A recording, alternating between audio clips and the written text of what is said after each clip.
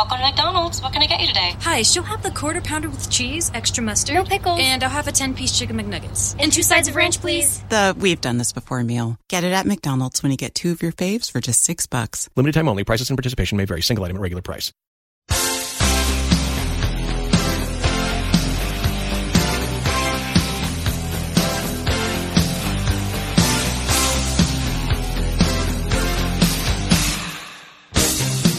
Hey everybody, welcome back to another commission podcast brought to you by baldmove.com. Actually, no, I got a little into my shtick. It's brought to you by Alafia McMurty, who, well, I'll just let her explain. My favorite movie, I think Alafia is a female name. Yeah, no, that sounds right. A person who I respect because your personhood made the following comments. Okay. It's an awkward way of rounding into she might be female. Yeah. My favorite movie of all time is The Color Purple, which you guys have already covered. I honestly could not think of any one movie that I would enjoy hearing you guys talk about until finally it dawned on me. Back to the Future. By my standards, this is a work of art, and everyone should watch the trilogy at least once in their life. Thank you guys for podcasting, and I look forward to listening to you guys break down Back to the Future, the first movie out of 3 installments. A work of art, man.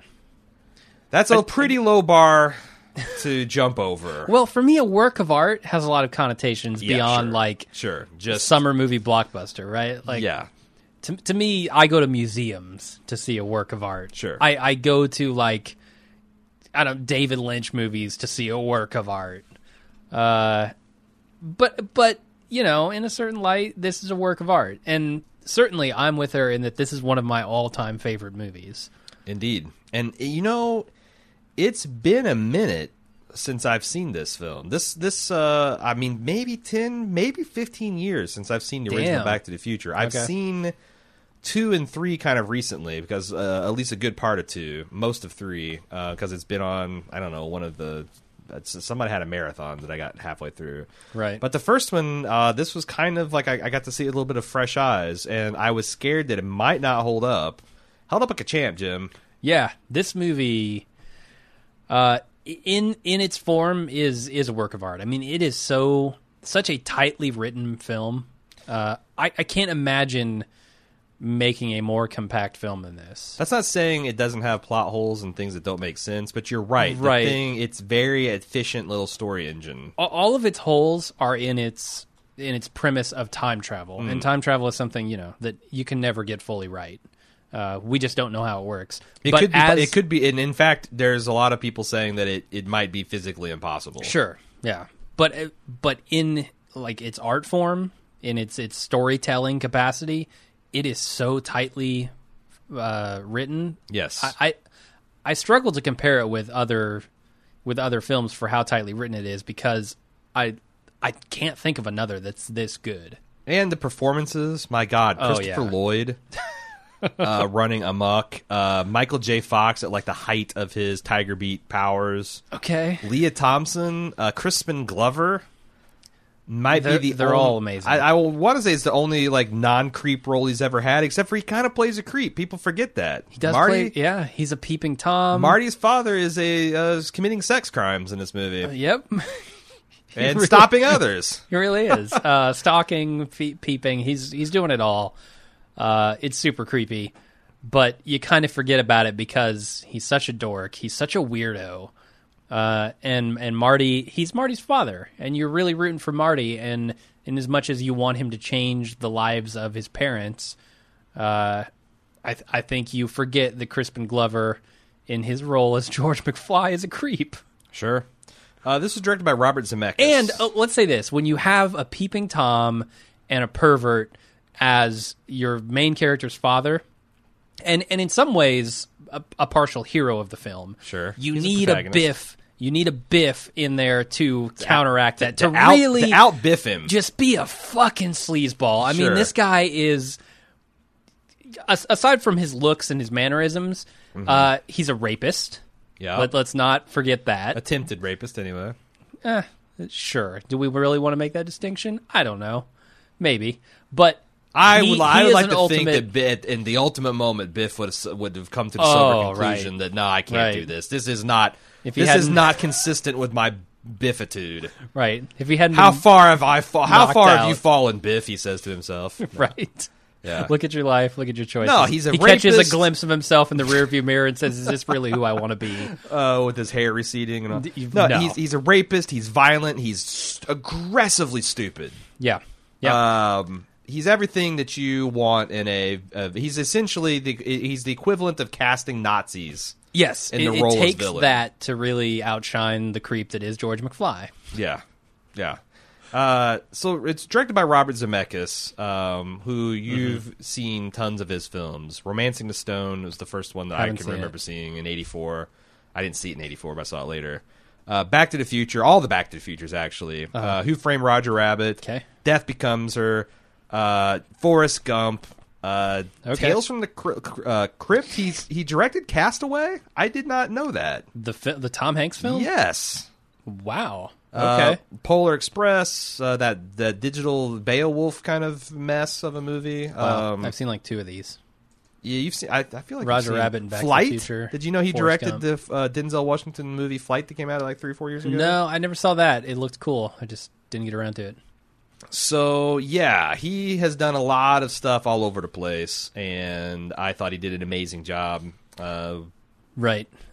It's also, a partial Steven Spielberg joint. I know he was At an least the executive EP, producer yeah. on it.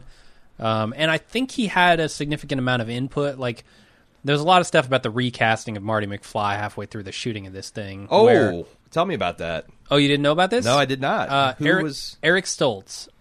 No You shit. know I him know him. from a lot of stuff, actually. Yeah. You've seen him. He was in the Oh yeah. Oh Yeah. yeah, that guy. That guy was originally Marty McFly, and they got 5 weeks into shooting, and they were like, this guy is a good actor. He's just not hitting the comedic timing the way we want him to. Mm-hmm. He's bringing more of a, forgive my pun here, heaviness. His performance is heavy compared to Marty McFly and the way we want him to be and as he's written. So they fired him 5 weeks into shooting and did 5 weeks worth of reshoots with Michael J. Fox. That's a lot. I'm surprised they were able to do that. But I was about to say that's not enough time to do all the reshoots they needed. I wouldn't think 5 weeks to completely replace a guy. But no. movie's They half had complete. done 5 weeks of shooting. Oh. And had to go back and reshoot all those 5 weeks. And Robert Zemeckis was noticing it, and he brought it to Steven Spielberg, and brought it to the studio, and they were like, "Okay, I guess." Steven Spielberg agreed. Yeah, he's just not what the film needs, even though he's good. I did a little bit of. So he was pretty involved in the making of this, I guess. I did a little bit of high speed research. There's apparently a few frames where Eric Stoltz is still in the movie. So I heard, yeah. Where right, is that? right before him and Biff meet in the cafe and punch, when the camera pans from Marty, there's just a few frames of Stoltz's face in the lower left of the thing while the camera's over his shoulder. Okay. That if you look, it's that's not Michael J. Fox, but it's literally a couple of frames. Right. So there you go. You're immortalized. There's Stoltz. As the guy who was almost Marty McFly. Can we talk about the character of Marty McFly to just kind of start off? I mean, I've got. I want to talk about I characters. can't believe it, but I got 5 pages of notes on this Holy movie. shit! I have almost two. And we can talk about it in whatever way you want. Okay, I don't want to leave Marty McFly yet, because Marty McFly, to me, was never a dork. Marty McFly was always a cool guy, and I feel like the proper way to view him in the context of this film is as a dork, and I never got that feeling, and I don't know if it's due to him being, kind of dressing in cool clothes, right? He's got Nikes. He's looks very 1985 cool to me, but also the charisma, just the pure charisma of Michael J. Fox does not say dork to me. It's weird because everyone else in his family are nerds and dorks. Right. And it's interesting because when he rolls out of bed after his family is now rich and famous and successful, he's dressed the same, and everybody's recognizably oh yeah, and that's everybody's in you're the suits one thing that's remained constant. Right. You were the cool, successful, charismatic person that came out of this family somehow. See, that's what I don't get. Is he supposed to be like? Are they trying to portray him as cool and charismatic? I see him as kind of like a scene kid. You know, Really? he's like the Okay. heart. He's like the he. I don't think he's like popular. He wasn't a jock. He's like the guy that hangs out with the heavy metal dudes, and he's got a garage band, and you know people like him and know him, but he's not like winning class president and that kind of thing. But he goes back to in the 1955, and he's a rock star. Right. Yeah, because he's got Like he can skate, future and knowledge. he's got purple underwear, and Yeah. you know he has the inexplicable power of standing up to bullies. No, it's interesting because it's right. It's hard to nail his character. And they make such a big deal throughout the movie about this idea of like father, like son, and he's so much like George McFly when he was a teenager. Sure. I don't know if their whole message here is one event can set you on a path that changes your trajectory of your is. life. And it is. So to me, it's strange that he doesn't change at all given the end. So maybe they're saying like, maybe this message is more about George McFly and less about Marty, and that Marty is the anomaly within this family through all time periods, and that he's just a cool guy. Yeah. George McFly certainly was not that, but he became that when that one event didn't happen to him. So, like, people talk about Marty McFly as if he's a dork and kind of a poster boy for dorks made cool, dweebs being awesome in the 80s. I never felt that. Well, it could. May I suggest something controversial? Perhaps Okay. that you yourself watching this movie were a dweeb, Right. and I identify with Michael J. Fox and his character. So I would Right. then submit to the court that the character of Marty McFly is in fact a dweeb, Yes. So even though you didn't perceive him as such. that's interesting. I have that in my notes. I say maybe it's because my childhood was shaped so much by these types of movies, and I identify with the activities that Marty McFly does, and therefore I don't see him that way. It totally could be it. And maybe the people of 1985 are going, look at this dork. He's skateboarding. What the fuck is that? Because Yes, that's true. In the Because that 80s, was skateboarding was sure fringe. and even then, like the really cool skateboards, it's still that holds up and is neat. Yeah. Like if you imagine they make this in 2016, they're doing 380s and hot cross bun. They're doing ollies and all kinds of crazy shit. Hot Right? cross I buns. threw a couple snowboard Right, and that hot- extreme skiing things in there. I mean, it would be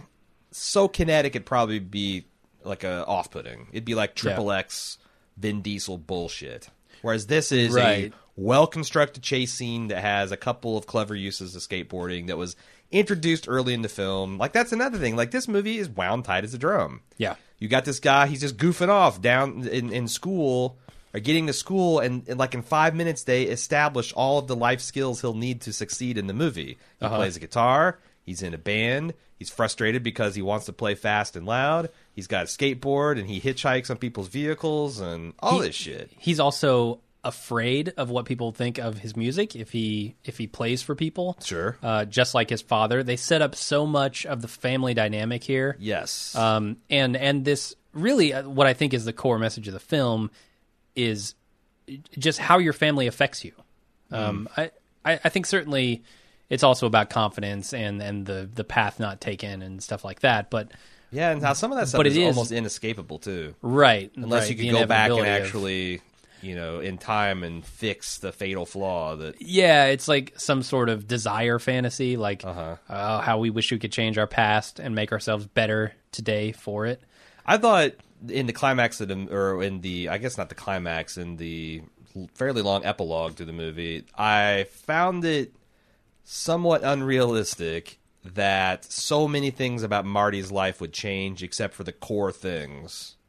Right. Like your family is fundamentally more successful, but you have the same amount of kids. You're You living live in in the the same same house. It's Yeah. got better furnishings in and the same whatnot. neighborhood. Yeah, you've got you've got the same girlfriend.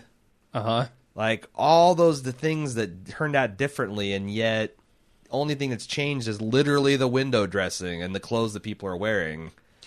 Is it because it would be too tragic of an end for Michael J. Fox, for Marty McFly to go back as the same character and be put into an entirely new situation. Like, can you imagine his parents being Doesn't feel rich sad, and sure. living in a different place, and him still wanting a 4x4 Toyota as Or- his dream car? Or Like, what if they're rich and they're like, you know what? Let's not have 3 kids. Let's just have 2. right? And he's And never lost born. he's lost a brother. Yeah, he did. Like, what no. the fuck? Well, I think he is the youngest, isn't he? Okay, he might be. I think he is. Yeah. But that would be funny if like he wrote himself out of his existence by putting his parents together too well. Right. I mean, obviously that can't happen, but maybe Right. like No, you're right. There could be some tragic. they didn't want more kids, and he was a mistake later on, and like Sure. he just doesn't have a middle brother or like a middle sister or something. Sure. This has a lot of potential to end in tragedy, or at least some sort of like wah wah moment. That I'm glad they don't go there, Yeah. but it does also feel a little too convenient that everything is still in place for him Yeah. so perfectly. This is another one of these cool movies where I can clearly remember the first time I saw it, like in the theater, and Oh, wow. how it was one of those because like these kind of movies didn't come around every fucking year. What do you mean when you say these kind of movies? It's got a cool car with like shit coming out of it, and it's science fiction, but it's also like something that your parents would take you to because there's a lot of rated R science fiction. Oh yeah, But like something that the whole family's going to go to, and it's not going to be boring or because I remember as a kid watching Raiders of the Lost Ark for the first time, and I was kind of too young for it because I found it alternately boring and really scary. okay. I can see that. Yeah, like because if you face is see, melting. If you and- see Raiders of the Lost Ark as a 6-year-old, you might have a bad time. yeah, Because you need to be another couple years older, or at least a little bit more inured to violence and faces melting and stuff to enjoy just what a romp it is. right. But this is like a 3-year-old. There's nothing. I mean, everyone can enjoy this. You're 3 if you're 73. Right. I mean, I there's some overtly sexual stuff in here that I think gets it. Is it rated PG-13? I don't know. Or is it just PG? Because I mean, obviously the overtly- stuff with Lorraine and Biff. I mean, that's Yeah, but it's That's- not super, and it's also portrayed in an incredibly negative light. right. So it's like I feel like that's the important family. Like it's not that it's like there weren't any boobs and it was just it looks Well, like I mean, you you could say, go oh, see- she's just trying to you could tell it's like what do you tell your the 4-year-old? He's trying to kiss her and she doesn't want to be kissed. Like 4-year-olds know that. Right. But Aunt Petunia comes over and is like, God, no, I don't want to be kissed. I go to A Bug's Life, and I'm not expecting to see ants being raped. You didn't or- see the graphic grasshopper on ant I must rape have missed of it, the no. of the old ant queen? No, I missed that. You need to see the director's cut, man. Shit, you're right. That's where Dennis Hopper Lets really loose. comes into his own. Yeah. But you're right. This is a family movie, certainly. And while I don't know if I would take people who are too young to understand the sexuality of it to it, I don't know that there's anything they would really get out of it because all these concepts Well, here, are pretty pretty I'm intense. just saying my mom was an uptight Jehovah's Witness and had zero problems taking me, Wow. my 5-year-old sister, and my 3-year-old brother to this movie, and we all had a great time. Wow. Okay. So- Even her? She didn't come away from it Nope. like... Because that's the other things, like... I think it's consistent with her, like, 1950s values, you know? Right. Yeah. Because, again, a guy was trying to take advantage of a girl, but... Number one, like, if I want to get real, my mom's probably like, well, she was kind of acting slutty, and therefore deserved it. And number two, Yeah. it all worked out in the end, so Sure. whatever. Right. I guess, yeah. So to create tension, you need to give heroes opportunities to be heroic. Even when that You need some nasty opportunity shit. is her own son seducing her. Oh, God, we can talk endlessly about Yeah, how creepy this whole relationship is. So do you want to continue this topic, or do you just want to, like... Because I seriously could just chronologically go by this movie blow by blow. I'm okay with whatever. I've got Okay. stuff I want to talk about, and in true time traveling fashion, if we need to, I'll loop back and catch it all. Gotcha. But One thing I want to point out is this movie begins with the Rube Goldberg machine, which Right.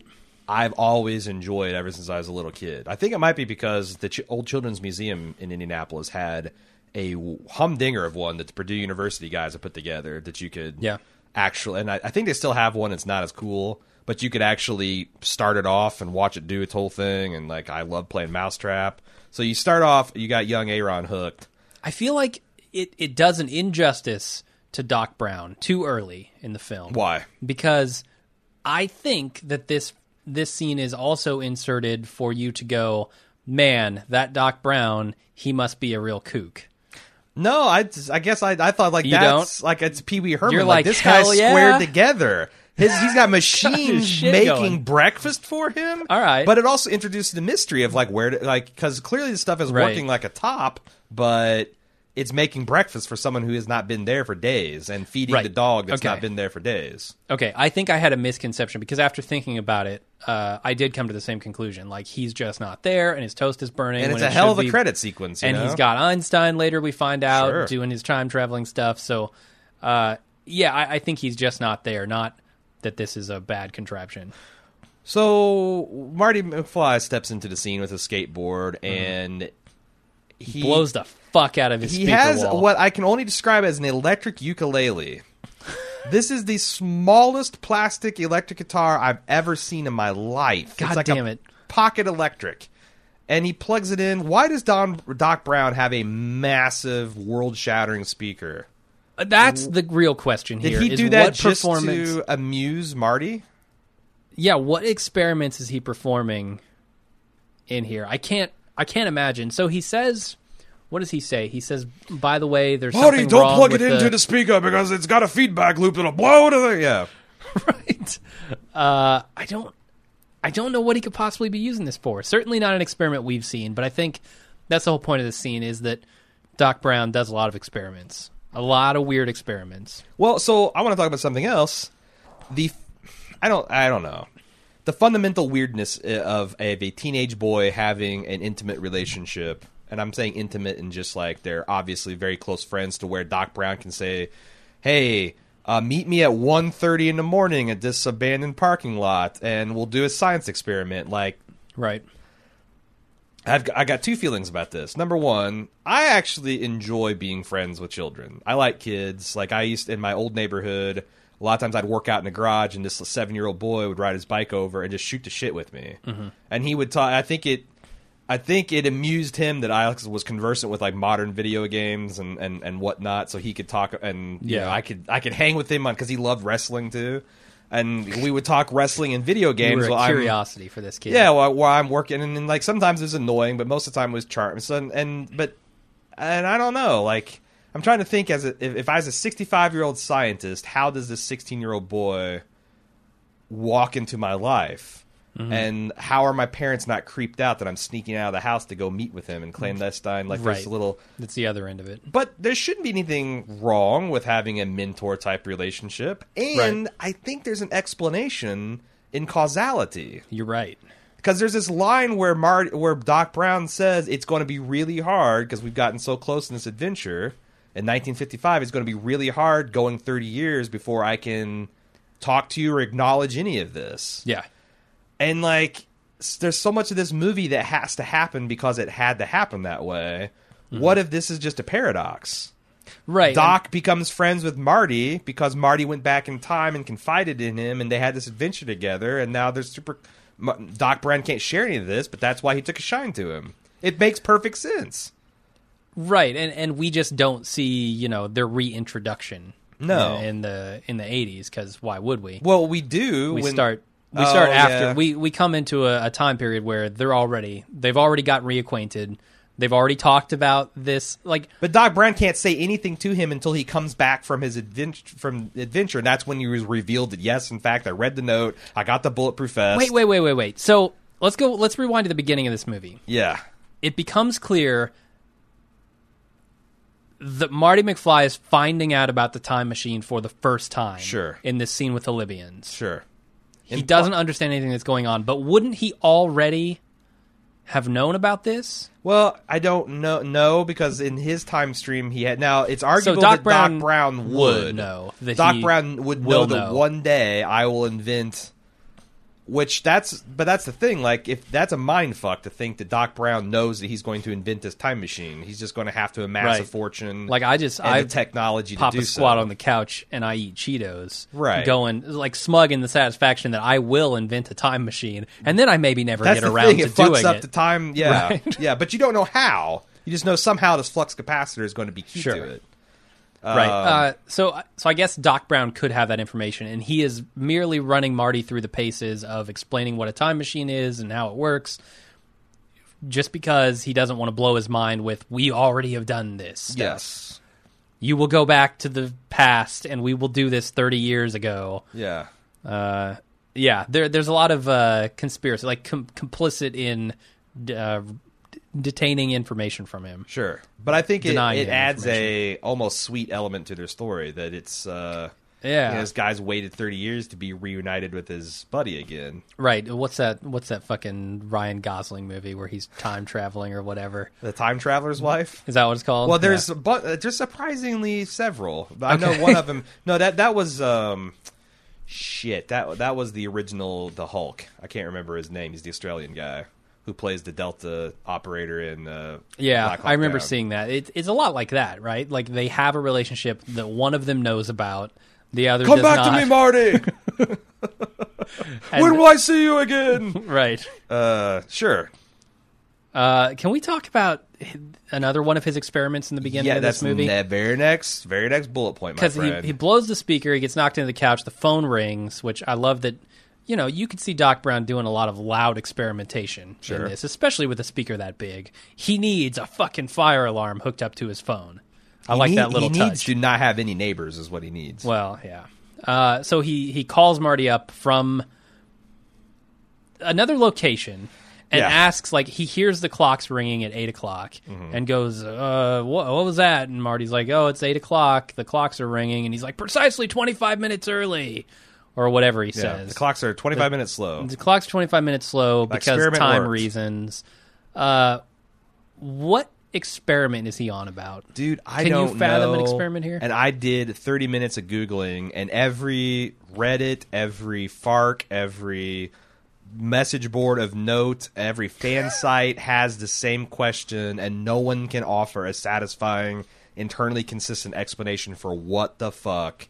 I mean, is there a best one you've heard? Like a maybe? No, because They're all all have refuted? like anything that you can come up with has like it's a time experiment where he was verifying that time travel existed, and yet the first time he travels through time or he sends Einstein, he clearly makes it out that this is the very first time he's doing this. And He doesn't claims know that Einstein it is will the work. first time traveler with Yes. dialogue from the film. So he's either lying, which we know he's capable of. And like, Because- what point would it prove to like someone's like, well, maybe he sent these clocks back in the DeLorean like unmanned over seven, but like, what the fuck does that prove? That they're all exactly 25 minutes? Did he shove them all in there?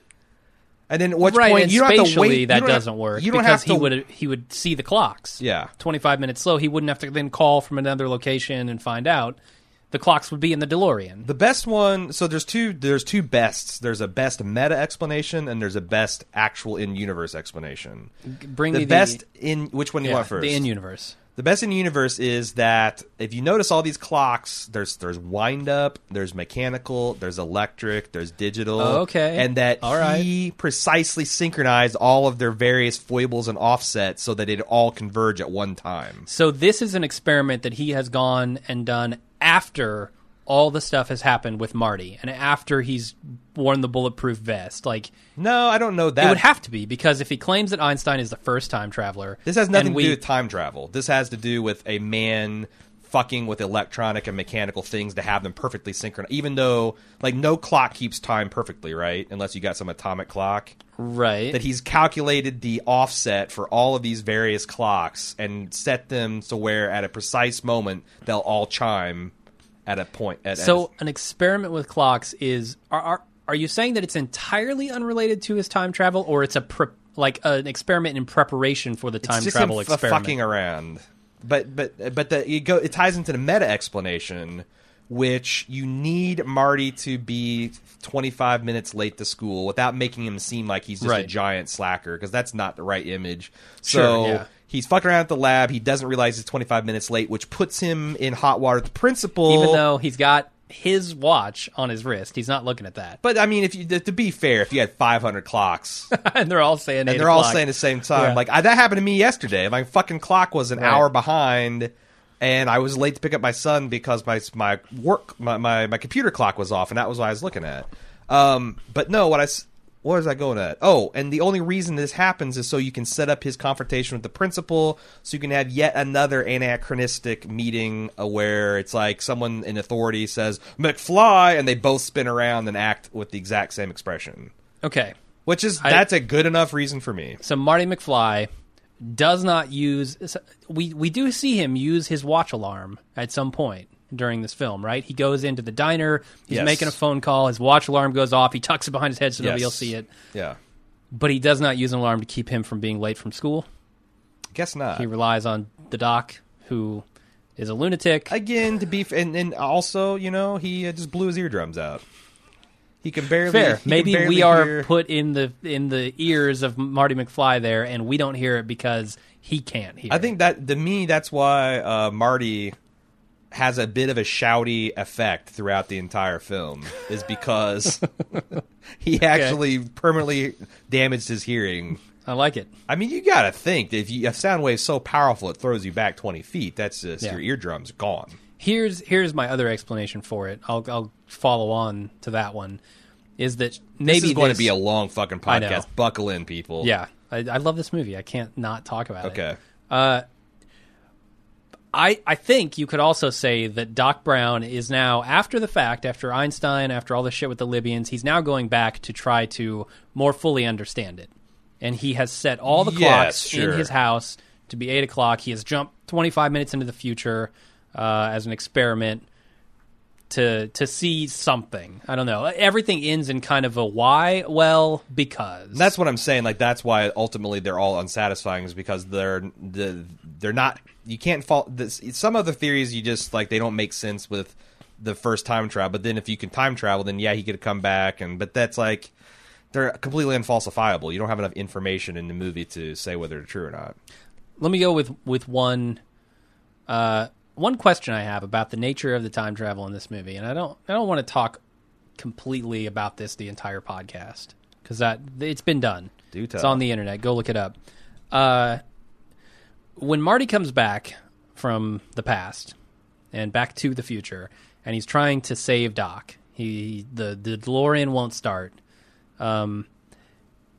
Is that the universe correcting itself? Because we see, like, if he were to go back and save Doc Brown, warn Doc Brown, look, Doc, you're going to be killed. We got to get out of here. The Libyans are coming. Potentially, Marty could have never gone back to the past, right? To find all this stuff out and to save himself and change his parents.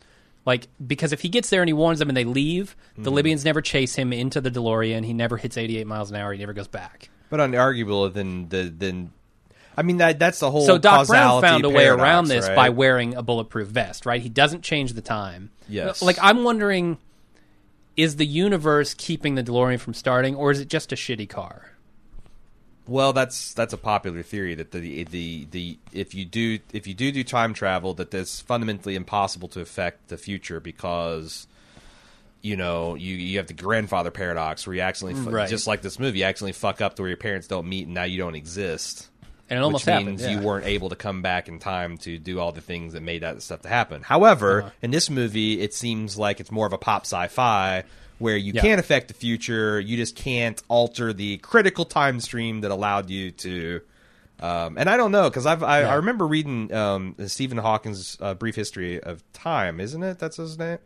He talks about some of these things, like what if you shot a pool, you yourself shot a corner pocket in pool, and then you came back from the future and like put your hand to block it. Like, is there some physical force that would prevent you from doing that?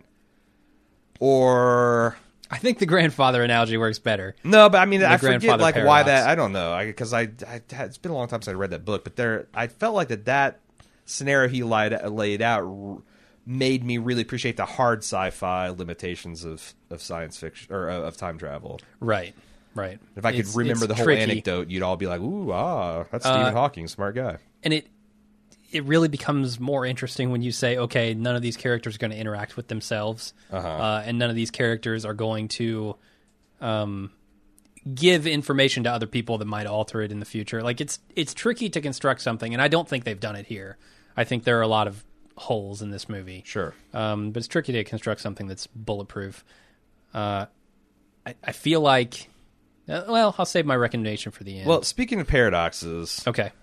I have a couple more things. Why did I think that Elizabeth Shue was Marty McFly's They recast girlfriend? her. In number 2, they recast, I think, Elizabeth Shue as Jennifer. Because, and this Jennifer's played by this Claudia Wells, which I, like, that genuinely shocked me, because I just watched 2 and 3 within the year. Yeah. And I remember, like, oh, shit, Elizabeth Shue, I didn't notice she played Marty's girlfriend. Wow, because she was, like, old childhood flame of mine. Yeah. Okay, so they recast her. Right. Which brings up... Old Claudia wasn't getting the job done? Needed I to bring guess in not, fresh-faced yeah. Elizabeth Shue? I don't know why. I felt like Jennifer was fine. I didn't have a problem with Jennifer. What's wrong with Jennifer? Nothing. Why recast her? Such a sweet girl. I think they should have done it in number 1. I think when he comes back, he has a different girlfriend. Oh. Why not? That would have been hilarious if he comes back, we actually see Jennifer and it's Elizabeth Shue at the end of the movie. Right. Like, Why it's not? very in a Twilight Zone, like, this isn't right Yeah. kind of way. Still same name and everything. Probably same parents, but there was a little bit difference in the sperm and the egg, and you got Elizabeth Shue now.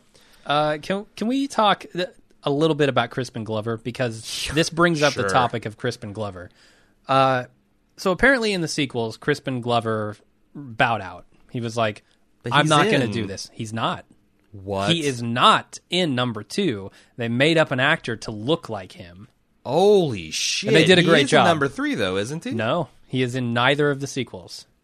Wow. Unless it's like stock footage from the old film, like Okay. like archive footage. But Okay. he is not in either of those, which is surprising given, you kind of see his character. Sure. So he had an objection to the way that they ended this movie because Marty McFly comes back and his whole thing was instead of showing like this happier family life, which I think they do show, they kind of equated money with happiness at the end of this film, and he took a real strong objection to that. And he brought it up with Zemeckis, he brought it up with the producer, and He's got a everybody bit of a was like, point. "No, go fuck yourself." He's got a bit of a point. I do want to talk about this because and even now that I'm thinking about it, he's also kind of morphed into this similar type of bully that Biff was. Like him and Biff With is essentially it's a flip-flop switched relationship. places, which is Yeah. that's not healthy or sane. no, it's certainly not Biff's, what I Biff's consider the toady, wholesome. and he's the bully now. Right. So I could see it from that angle. I took a different message away from the end of this. I didn't equate money equals happiness. What I equated here was confidence equals happiness. Equals and success The equals way, happiness, yeah. right, and the money is a byproduct of his newfound confidence and their newfound happiness in their family. It has point. nothing to do with money is the true root of happiness here. That's a good point, and I'm And I'm kind of back on the what the fuck. yeah, Glover. what the fuck, Glover? What's up with that? Yeah. But yeah, apparently he took a real dislike to the end of this film. Huh. He seems like a very extreme guy.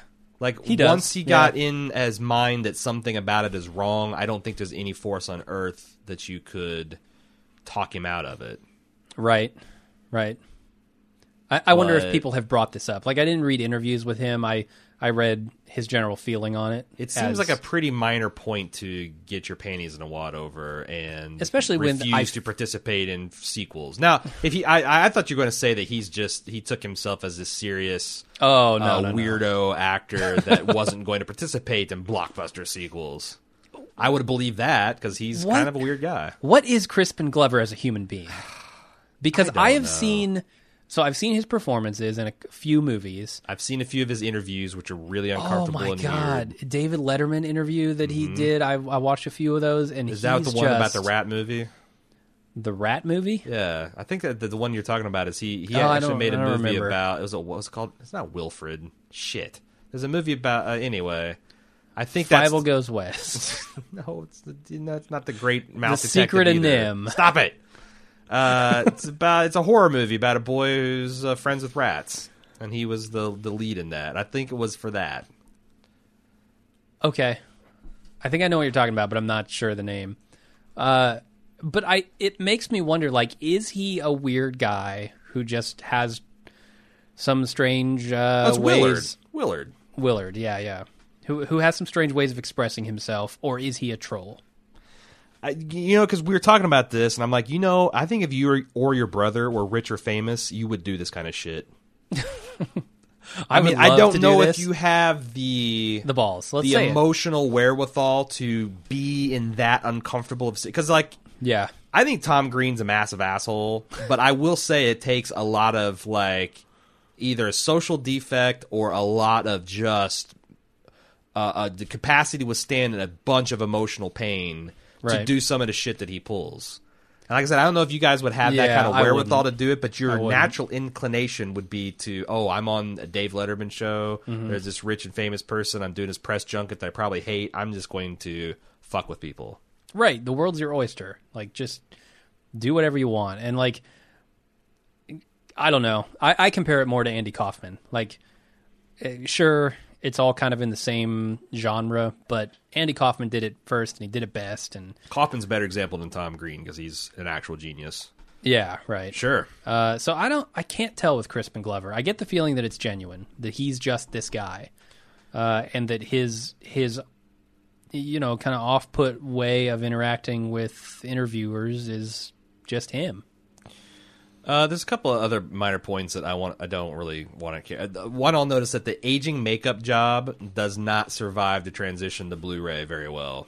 Right. Like the copy, like the principal's neck, he looks like someone like he survived someone slitting his throat. Yeah, and Doc Brown with too. a flaming knife, like a horrific burn, like and someone took a lightsaber and it didn't get all the way through. And Doc Brown's old makeup job, which Christopher Lloyd needed at the time, is terrible. It's like the makeup effects, because they didn't expect people to be able to get that close with that kind of grain, I guess, don't hold up super well.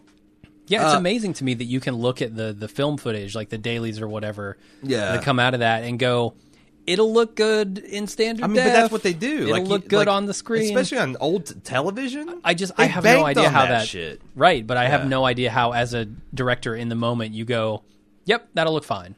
Well, probably because the daily thing you're viewing it on is far less detailed than. But I worry about the opposite. Like, is this going to when this is blowing up on 35 millimeter on a 70-foot screen? Yeah, it makes me wonder. Like, did that actually look that bad on the big screen? I don't know. I don't remember. I think it's a symptom of being that close to 55-inch plasma. Yeah. With that kind of stream. So 60-inch plasma. Thank you very much. Oh, see, even 5 more inches. Can we talk about how weird the Save the Clock Tower campaign is? All right, this lady coming up rattling a coin. Like, thing. Who the fuck campaigns to keep something broken? Like, I mean, I guess it'd be historic, like the Liberty right? Bell. Like, nobody wants to fill in the crack on that. But I just felt like it's weird. Like, your clock got straight. They're not talking about tearing it down or fundamentally changing how it's looking. They just want to get the clock to run. Right. I don't know. I mean, obviously, it needs from to a happen. historic perspective, sure. It needs to happen so that he gets the flyer and so all that. Okay. Flyer leads me somewhere else. Oh, yeah, we'll get there. You still want to... Okay. Yeah, because I want to talk about... Do you understand Marty and Jennifer's relationship? That's where I'm going, yeah. Because no, not in any way. It's both true that, like, you write your name and phone number on a piece of paper. That's like, I first met you. That's like Goodwill Hunting, how do you like them apples? Uh-huh. And yet they're talking about tomorrow going up to the lake and spending the night and fucking. Right. Those are completely mutually incompatible ideas. And she also gets a little uncomfortable when he starts talking about laying out under the stars. She's like, "Oh, none of that. Like, if your parents knew, that sort of stuff." Like, but she's also like somehow like she's coming on and pumping the brakes, and like he's trying to put his hand around her waist, and she's like brushing it off, and yet she's also saying, I forget exactly what, but she made that pretty provocative, I think. Pun or something, flirting, I don't know. So I think there are two things going on here. I think one of them is the disapproval of their parents, specifically Lorraine. Marty's mom does not approve of their relationship. which is right, which is hilarious given the context later. But I think the other thing going on here is maybe that's a number for somewhere else. Like, it's not her number. It's a number of where she'll be. Yeah. Interesting. Okay. The other, or it's like, the other theory I don't is know. Doc Brown's coming back in the DeLorean and fucking with Marty. He's changing the timeline subtly, so where she doesn't remember, remembers him, and Right. it changes several times in the conversation. You could see Doc Brown meddling in the past and conversations just going bonkers, like the current timeline. So we're talking about this being a tight little film. I have a problem. And under what circumstances would a rich, well-off Biff borrow Marty McFly's dad's shitty car and then wreck it? Yeah. To fuck with him? To Like, troll him? I get that you have to have Biff there to establish the relationship, but So here's what I think happened. he could just be there to pick up the report that he was supposed to copy for him. Like, there's a built-in reason. What the fuck is the wrecked car is a problem for Marty? Like, have the sister wreck the car. Like, Biff, why is Biff wrecking his car, man? Is the idea that Biff is kind of a loser still? He's not really rich and well off? I think so. I think Biff is kind of still just an asshole that nobody likes. Oh, and that's right, because in a loser. Back to the Future 2, he wasn't rich because he was a genius. It was the almanac. Yeah, so he was just a kind of sleazy guy who I think so, yeah. was working at the same place that Or McFly was working. I have an alternate theory. Yeah. So we see in 1955, Biff has a group of dudes around him, right? Yes, One of them they are wearing dudes. one of them is wearing 3D glasses. Yes, that's accurate. He borrowed George's car, gave it to the guy wearing 3D glasses, and the fucker crashed it because he can't see a goddamn thing. I think the big problem is I thought that I presumed that Biff was rich. Yeah, I guess not. Because also I thought that Marty's mom and dad were rich, but I don't think they are. I think they're just solid middle class and maybe going to be rich because of his book deal. Yeah, maybe. But you know, All I can say is they got a BMW, but they're living in a modest house, and Right. yeah, they bought her son a new car. That happens. And Doesn't mean they're rich. I mean, I walk in their living room, and it is quintessential mid '80s. Oh yeah. California living room, like these pastels and wicker furniture and these porcelain lamps, like Adobe style lamps. Like my parents' living room looked exactly like that. Sure. I think we had that couch. Maybe so. Maybe so. Okay, so I've got a lot more to say about the style coming up here in a bit. Can we go to the dinner scene? Yeah, that's what I was at then right now, where they're all Okay. sitting there, and she's Lorraine is fondly reminiscing about the fish under the sea dance.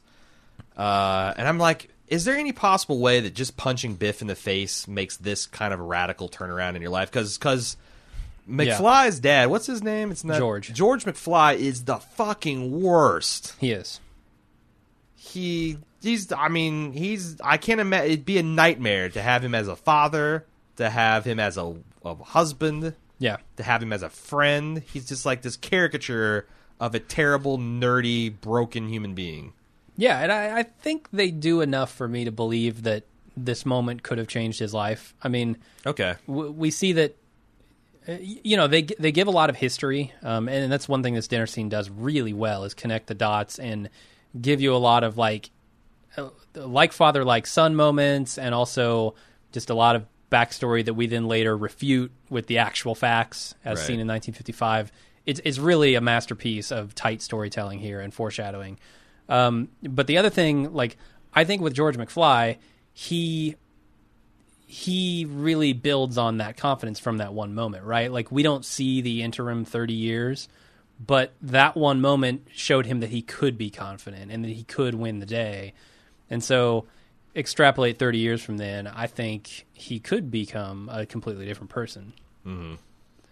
And they do, at the dance also, they do a moment where he is kind of he's kind of settling into his newfound role as confident George McFly. Right, because he almost flip-flopped when the redhead cut in on him. Yeah, and Marty's disappearing and laying on the ground, and George comes back in and shoves. See, he's already starting into the bull. He's flipped He into is. the bully role. He could have been like, You're right. "Hey, take off, hoser," but no, he just grabs the guy's face and shoves him down. You're right. Kicks You're sand right. in his George face. McFly, at the end of this, not a good guy. More confident, more successful, I'm not saying he's a bad nicer guy. family, And but Biff is still an asshole, and so was that guy for cutting in on him. Maybe he's just dispensing rough street justice to All people right. that needs it. I could buy that. I mean, he's not an asshole for kicking Biff's ass in the first place. No, Stop hell no. the rape, for Christ's sake. Yeah. Can we talk about the DeLorean? Okay, yeah. One thing I've wondered as a man now, because I look back and I always thought the DeLorean is cool. Sure. And Doc Brown says, if you're going to build a time machine, why not do it in style? Was the DeLorean really a cool car? Or do I only think it's cool because Doc Brown That's a good is question. not a cool guy, although he does have good taste in cars. Yeah, he His does. 1955 ride was... So he but- bought it with his inheritance, right? he said he spent all of his family's considerable fortune into the time machine. Right. I think if you look at some of the articles, like he inherited a bunch of land and then he sold it off. Yeah. Or maybe his father did, and then he inherited that money. But I'm trying to think of was the DeLorean ever a legitimately cool car, or was it like a niche kind of gadget? You know, like a nerd would think it's a cool car. It's impossible for me to say. Like, it was such a limited run, and it was, just so unconventional. Like if it was a Ferrari or a Lamborghini, I'd be like, oh yeah, it's a cool car. They're still cool cars. But DeLorean, it likes Right. defunct now. It's like And like it wasn't a hipster, that fast. a hipster nerd car. Yeah, exactly. It wasn't like a supercar. It's like fucking Datsun, Right. stainless steel Datsun. Yeah. It was made out of some cool space age material. Which I get, Nissan 300Zs are fucking cool cars now, but like my dad had a fucking Datsun. Right. It was not a cool car. It kind of looked cool. It's like and the racy. Mazda Miata, right? Like, it looks kind of cool, like mid-90s. I wouldn't say a Mazda Miata. They're fun to drive. I wouldn't call them cool. They look sporty, whereas a lot of cars in that Sure. period don't. Sure. But it's also a very Is a mid-range car. Is a Subaru WRX cool? Uh, It's fast. It's techy. it is fast. I don't know that it looks as cool. I wouldn't call it a cool car though. Right. I mean, respect If you you're a got one, gearhead, but maybe, That's what I'm but- saying. Like that, but Right, I cool don't is know. like 5-year-old boy like goes holy shit when he sees it going down the street. I can tell you for sure there were posters on a lot of walls of this car. So, regardless of whether it was cool before this movie or not, it certainly was afterward. I'm excited because I feel like we'll get feedback. Yeah. People There's- who are maybe there's- like there's- 10 years older than us. Yeah, there's like and- 55, 60-year-old Yeah. guys would be like, hell yeah, I was lusting, and please disclose whether you were a nerd or not, because that makes that a helps. difference. Yeah. One One thing I forgot about the dinner scene, real quick. Sure.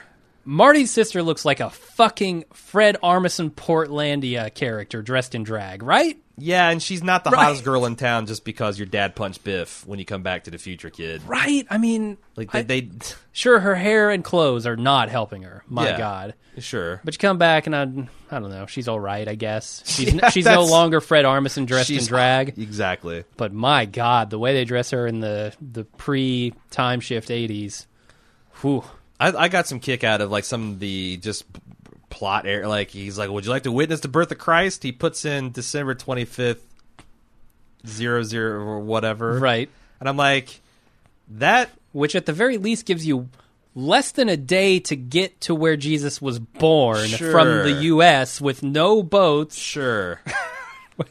What's your you're plan not gonna here, witness man? the birth of Christ. You're going to witness. First of all, Yeah. if you think Jesus gonna was witness born your on own December scalping, 25th most of likely. any year, you're out of your goddamn mind. And also, isn't it like modern scholarship now saying that the historical Jesus, if there was such a Right. person, was born like in the year 2 BCE? Oh, is he? Like Okay. they're like not even on the whole. Our whole calendar is a lie. Right.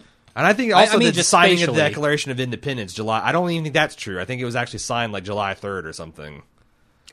I Really? I don't know. That might be. Don't put that on your history quiz. Well, kids. well, you don't even have to leave the universe to say he couldn't have witnessed the birth of Christ. That's I mean, what I'm spatially, saying. it doesn't work. Right. You need to put the DeLorean on a truck on a cargo container, drive across the Atlantic, up the Mediterranean Yep. into Israel, go to Bethlehem, And then take you a got wild day guess. to try to find the manger that he was born at. Yeah. Yeah. Anyway,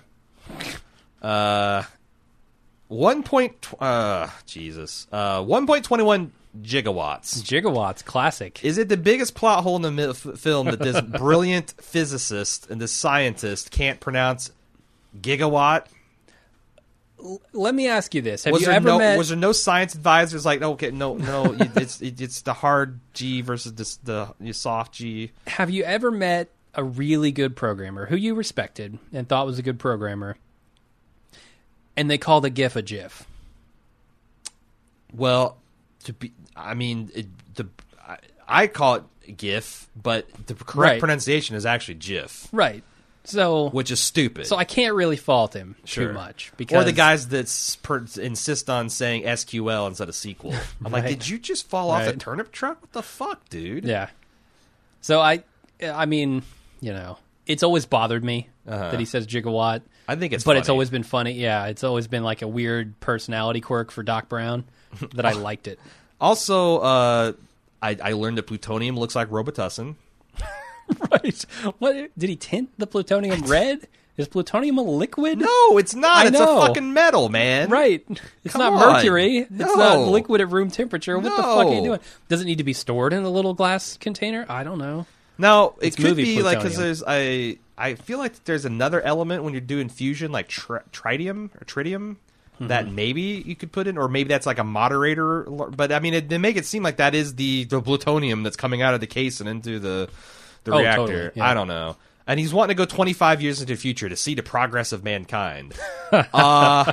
We got the internet, Doc, right? And that's about it. Like, what is he you're expecting? vastly everyone. Maybe he expects a very little amount of progress. Now look he at comes this fucking back, movie. They think we're going to have flying cars and shit. We don't have anything. He comes back with pure anachronisms, regardless of whether you compare like 25 years ago to the change that happened up until 1985. Like 1960 to 1985, no flying car shit happened. Yes. The moon. The fucking moon landing happened. Well, I mean, I feel like that's one thing. That's tough is to like, refute. The technology in aerospace came so far so fast, but then kind of hit a wall. And like, it's kind of dumb to send people into space. Let's not do it so much.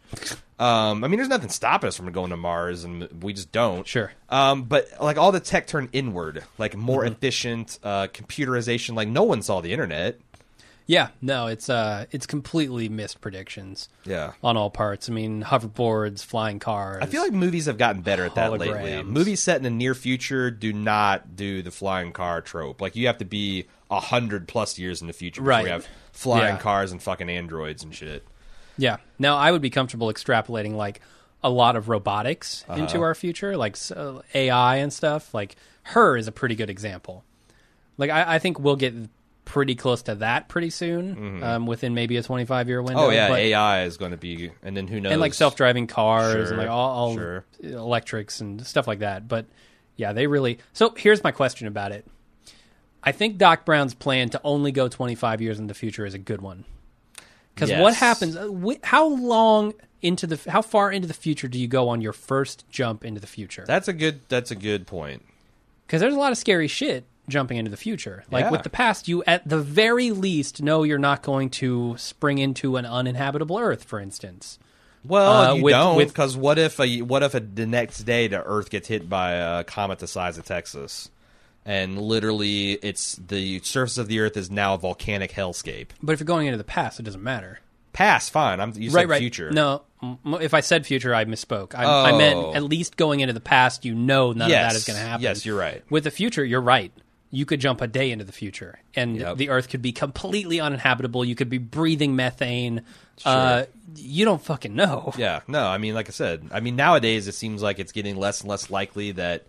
I mean, I used to keep me up at night, the idea of something would smack us, but I feel like now we've got almost like we've actually got a handle on that. Enough smart people are like, oh shit, that's right, and we can just, and we've pretty much cataloged everything that could wipe out Earth, and if one was going to hit us, I think we could come up with a plan to nudge it out of the way. Yeah, I mean that's but in Doc still Brown's nuclear time, fallout and all this shit. Oh sure, I mean I knows can't. Fuck? And he talk about a scary anachronism that's not. Can you believe that 30 years after the movie, the fact that they're using some kind of Middle Eastern terrorist plot that's still completely relevant to our world? Yeah, in this movie, it's the Libyans. In the real world, we're worried about more. You make a movie in 1945 about the Nazis still being around in 30 years, people would be like, ha, ha, ha. And they'd be proven right. But that's still something we deal with. It's not Libyans, right? So to speak. But what would be your plan? Like, let's say I give you a time machine. I can say you can jump into the future, you can jump into the past. You get tired of the past stuff, right? Like that's all fun and good. fine, you go back, you found Microsoft, you become a billionaire or whatever. You're jumping into the future for the first time. What's your plan? I think 25 years is actually a pretty good plan. Oh, man, that's risky. Why? At no point in human history has humanity completely morphed into something different in 25 years. 100 years, you start going from like horse and buggy to cars or electricity to not electricity. But there's acceleration. I mean, we've seen a lot of acceleration in discoveries and in technology, and like I would be worried that 25 years in the future is a little too much. I might go 5, 10. Just test the waters, see how things look. But you only have so much plutonium, and you don't know that. Like that's the other things. Like I wish we discovered fusion reactors, much less have one running on rotten bananas that can fit in a car. But I don't know. What's your 5, 10 years? You think? Because I think 5 years is disappointing. That is an interesting constraint. Like the you amount of are plutonium living in the year 2007. You're now in 2015. How excited are you? Right. Half-Life 3 still isn't out. Excited. Shit. Right. I mean, Duke Nukem Forever is shit. Yeah, no, really, that's like it's almost pop culture trivia questions you could answer there. Right. And it's much safer to go back in time to make a whole bunch of money. Although I'm not actually sure about that. It might be safer to go into the future a little bit, get some information that can make you some money in the present. Well, you could come back because you risk changing too much in the past. Well, also to where none of this shit even happens. And also, you could set up like some kind of legal trust or instrument that you would always have money in the future, or probably have money in the future, and you've also got a much better chance of being able to affect a repair to your sophisticated time machine in the future than if you go back to ancient Egypt just to see them build the pyramids and like, oh that's shit, your Magneto or you fucking cracked a spark plug. How you fix that? Right. I mean, it's Back to the Future 3. Sure. That's exactly the premise. But I'm talking about it from like a paradox causality avenue, right? Like I'm going back in time and I think I'm going to make myself a billionaire in the future. Instead, I accidentally kill myself. I cause some chain of events that makes me irrelevant and I never come into being. I feel like going into the future a year, picking up on the hot stock tips and then going back and doing that over and over. But you're right, you have a limitation of plutonium. I don't know how you get around that because it seems like they have eight charges and they use 2 of them in this movie. Imagine if you have a time machine, stealing shit would be fairly trivial. Good point. So good point. I think that you could the trick would be getting your hands on the first plutonium to make it happen. But once you got that, I mean, at the bare minimum, you could just. So you're like a guy who invests in more wishes, right? Like you use your plutonium to seek out more plutonium. When you get low on plutonium, I think you do it right away. Do you? I think you get a stockpile. Okay, you don't want to wait till you get low because what if it doesn't work? Right. What happens if so he stole the plutonium in the first place somehow? Wouldn't he just go back 5 minutes before the original Doc Brown stole it and stole it again, or would that cause a causality loop? That's a good question. Yeah. So if you use plutonium that you haven't yet stolen, you just can't go back to the same well in time and keep stealing plutonium. That's the thing because we were watching this and I was like, I think I was talking about how they're running out of plutonium or whatever, and you said, well, we know that Doc gets shot. We know that Marty drives away. Marty's watching this happen. He can run in, grab the plutonium, keep trying this over and over. That 10-minute window he gave himself isn't enough, but it doesn't matter. Yeah. Because he has an infinite supply of plutonium just sitting there on the ground. He can try this as many times as he needs to get it right. Which that's now you're talking about violating. But then I'm talking about the DeLorean maybe being the cause of him not getting there, controlled by the universe or time or whatever. Plus, matter can't be created or destroyed if you're essentially creating more matter. There's some entropy problems here as well. Right. Anyway, we need Stephen Hawking in here so he could tell us why we're fucked. So he goes back to the future. First of all, surprising the Volkswagen bus performance. Oh, yeah. It can, up until you get to 80, it can keep up with you and carve corners like that DeLorean. I'm starting to think the DeLorean was not that cool of a car. Well, I'm starting to think the machinery that Doc straps to it is extremely heavy. Oh, yeah. Extraordinarily heavy. A nuclear reactor in the trunk. He's replaced all the stainless steel with lead. You have to, right? I guess. You gotta have that thing shielded. He specifically mentions like stainless steel being the perfect something condenser to, I don't know, to dissipate. I actually think that the actual traveling back in time effects are pretty cool. Although Oh, I yeah. will say that Doc Brown, if you don't know that this is going to work, and you do seem surprised that the car disappears and bursts into flames, don't fucking stand in front of it. What the, I mean, I know. like, yes, if your calculations are correct, but what if they're wrong? If they're wrong, you're dead. If they're correct and you wait too long, you're dead. Like, he just barely jumps. He grabs Marty and they jump out of the way of the DeLorean as it comes back because he waited a full minute. Yeah. It's like that thing at the Tina Fey movie. It's like you see something brown on your knuckle, or like, is that chocolate or poop? You don't You taste don't it. look, because if it's chocolate, all well, but what if it's poop? Yeah, What are you doing, man? I'm with you. There's a lot of stuff, like this Peabody Farm sequence with the Oh, yeah, let's talk about this. with the, I mean, it's just so hilarious because Marty's wearing this full radiation suit. He's driving what looks like a spaceship. When when the thing opens, it looks like it's got no wings, but then it's got wings. Right. It's so fucking good. And his son's perfect. like, he's mutated in the human form. It's great. Yeah, and so there's an Easter egg here that I don't know. I certainly didn't notice. I don't know if you noticed it, but Marty has this interaction. The guy chases him off with the shotgun. He drives the DeLorean out. He runs over one of the pines. This guy, He's a pine breeder. he is invested in these fucking pines. Like, Yeah. he's not worried about his family. He's not worried about the cows in the barn. He screams, "My pines!" as Marty runs one over. And here's the coolest thing. The sign, when he comes back from the future, it's the Twin Pines Mall is now sure. the Lone Pine Mall. Yes. Yep. Which is awesome, but it also tells me, what the fuck is this guy's plan? If he's farming pines and he only has 2 pines, and one of them gets knocked out, he Well, doesn't that's the plant more key. pines? He says that Crazy Peabody was a pine tree breeder. Right. He didn't say cultivator. Not a farmer. He Not, didn't say farmer. Not like those. He didn't say agriculturist. He said breeder. Like, I feel like there's some kind of freakish pine experiments going on here. Because, Okay. you know, Yeah. because also, if you got, 2 pines does not a farm make. No. And the unnatural attachment to them, I think he's fucking these pines. I do think so. I think so. There's some knots and there's some smooth branches and unspeakable things are happening. Question. You go back to the future. Right. How Wait, long? Back you to go the future back to the or back past. to... Okay.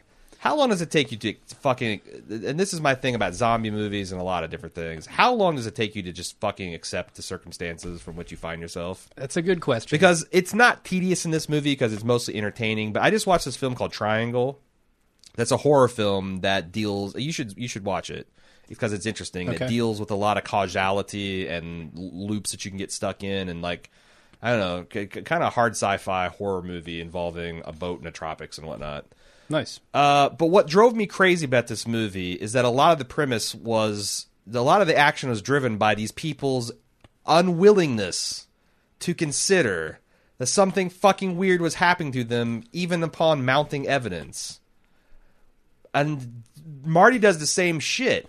Like, the newspaper is what finally sells you, you dumb fuck. If you put me that's back in 1985 Mooresville, Indiana, I would immediately know this is 1985 Moores. Or if I was in 1985 Mooresville, you put me back in 1955, I'd immediately know it because, like, oh shit, the Kroger's isn't there. Right. Like, he drives out to his family's house and he suddenly slams on the brakes because all there is the lions outside.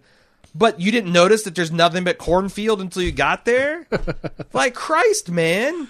Like, Yeah. I get it's unbelievable, but also the scientist guy told you you're in a time machine. He sent his dog back A and car this disappeared. magical burst into flames machine with this dog that came back. I mean, like, what more do you need? Right. The evidence fairly quickly mounts, I think. Yes. But you're right. The newspaper's not what does it. Actually, I think going back to the town and seeing all the changes there probably would do it for me. Yeah. I flatter to think to myself that if, like, even if I something crazy like aliens or that if I was actually in a crazy situation like that, I wouldn't spend 15 minutes like, oh, this can't be real. This has got to be a dream. But that's like such a trope. Yeah. I don't know. It's when When we get exceptional things happening require exceptional evidence, and I think he gets it before the newspaper. I want to make like But- like a Scream style deconstruction of the time travel or the movie where someone's just like, okay, this is fucked up, and I'm going to roll with it instead of spending 15 minutes like a landed fish. Okay. Like, I'm back in the past. I'm going to make this happen. This is like a short. I don't know. It could be 90 minutes. Once you get past the first part of that, doesn't it just become every time travel movie? Like, Well, it's sure. That's like, Okay. I mean, the genre awareness of Scream is not the only interesting thing about it. Like, how Right. dare you insult my future writing? sorry. Anyway, Can we stay on time travel Oh. a little bit here? one piece of detail about is Okay. Marty a nerd? Oh, He's all right. got a Casio calculator watch, But he That also has a is- Walkman. He also has a Walkman. I had a Walkman, and I was a hardcore nerd. Okay. I'm telling you, Casio watch is indicator A1 that you are in fact a nerd. It's a calculator watch, too, It's a isn't calculator. Yes, it is. Oh, my God. You're Yes, right. it is. Definitive proof. Marty McFly is a dork. He was a dweeb. He was. I read some discussions about this movie, and they brought up an interesting point, how this movie is kind of an amalgamation of sci-fi and every John Hughes movie you've ever Sure, seen yeah. mixed with this family movie. Because, Yeah. like, on all levels, like, John Hughes stuff, typically, your parents aren't going to appreciate it, right? You're 16, you're going to see Breakfast Club. There's no parent going into that saying, like, rooting for the high school kids. Mm-hmm. It's all about the kids. Ferris Bueller's Day Off, all about the kids. This movie does it all. This movie, it ropes in the nerds with the sci-fi angle. It does, the John Hughes sci-fi or John Hughes nerd stuff. Teenager angst, sort of like I wish I could change my family type stuff. Yeah. And it also gets the family perspective, like the parents in it, because they're all looking at this going, oh, yeah, no, I remember when I was a kid in the 50s, that stuff was, sure, we were boozing, we were smoking, Sure. we were fucking. Lorraine, we get your game here. Uh-huh. You're trying to make your kids better. We get it. Yeah. We get it. So, like, every angle it hits, which makes this, like, a true family blockbuster film. So you're talking about the parents enjoying it and all this stuff. One thing I wanted to comment on is the fact that it's crazy to me that in 2016, the 1985 stuff looks way dated, but the 1955 stuff is kind of cool. Like, there's several people here rocking haircuts and clothes that I could totally see in a bar in downtown Cincinnati by young hip people wearing. Yeah, I mean, look at all the pop stars. Like, they have haircuts a lot like some of these Sure. 50, like, There's a lot of Biff's people haircut. rocking the Bieber in there. Yeah, exactly. And all these flannels coming back, and like, just toss on a flannel t-shirt, you're good to go. Skinny jeans, peg legs. Right. It all comes back Has around. the rolled up jeans come back? I think I feel like I've so. seen some dudes Yeah. with some the rolled up jeans are walking around. Yeah. I just think that's an indictment of fashion, isn't it? It's just a trick that they play on. It's just every 30 years they're going to roll out the same shit, and we're going to be like, oh, retro chic. Pretty much, yeah. I mean, and guess what? 80s is coming up, right? Yes. I mean, be- as far as retro goes, we've certainly. just I mean, although it's weird because we went hardcore in the 70s, and then then we come back to like super like old school cool, like the James Dean era cool. Right. Maybe the 80s was just a terrible idea, and we'll just never get back around to it. I think the 70s was. 70s. ugh. 70s came back. It Some never. I don't elements, think right, it ever yeah. got to like the everyday wear, like the way that the 50s stuff has gotten now in the Yeah. 60s. But in high fashion, definitely the 70s came out. Let's talk about The future hot fashion. couture. What? Let's talk about what Oh, Doc for Brown Christ's comes sake. back wearing at He's the wearing end of a this movie. jacket made of condoms and. Yeah, that's And exactly some- the way we dress in 2016 or whatever. Right. It's just another, guesstimation of what we would be wearing and doing in I the feel like they've future. done a better job with that too now. Yeah. Like I think so. when we get near future clothes, it's not. I mean, I go back to Her. Her is a perfect example of that. Yes, they're wearing some weird stuff, but it's all just slight variations on Yes. what we're wearing today. Sure. Which is also like incorporating retro fashion as well. Mm-hmm. I think they do a much better job in a movie like that of near future guessing. Another random thing I thought. So Mayor Goldie is giving Marty's dad a pep talk in the diner. And he's like, boy, you can be anybody. Like, blah, blah. And Marty says, that's right. You're going to be mayor. Yep. who actually takes that as praise? Like, if someone said that to me in the middle of a pep talk, I'd turn and be like, hey, pal, fuck you. And you were working in a diner. I'm trying to help this guy. Don't be making, like, don't be fucking making fun of me. But no, he's like, oh, yeah, I'm going to be the mayor. Yeah. And I don't know. The only thing I can think in that scene is chicken or egg.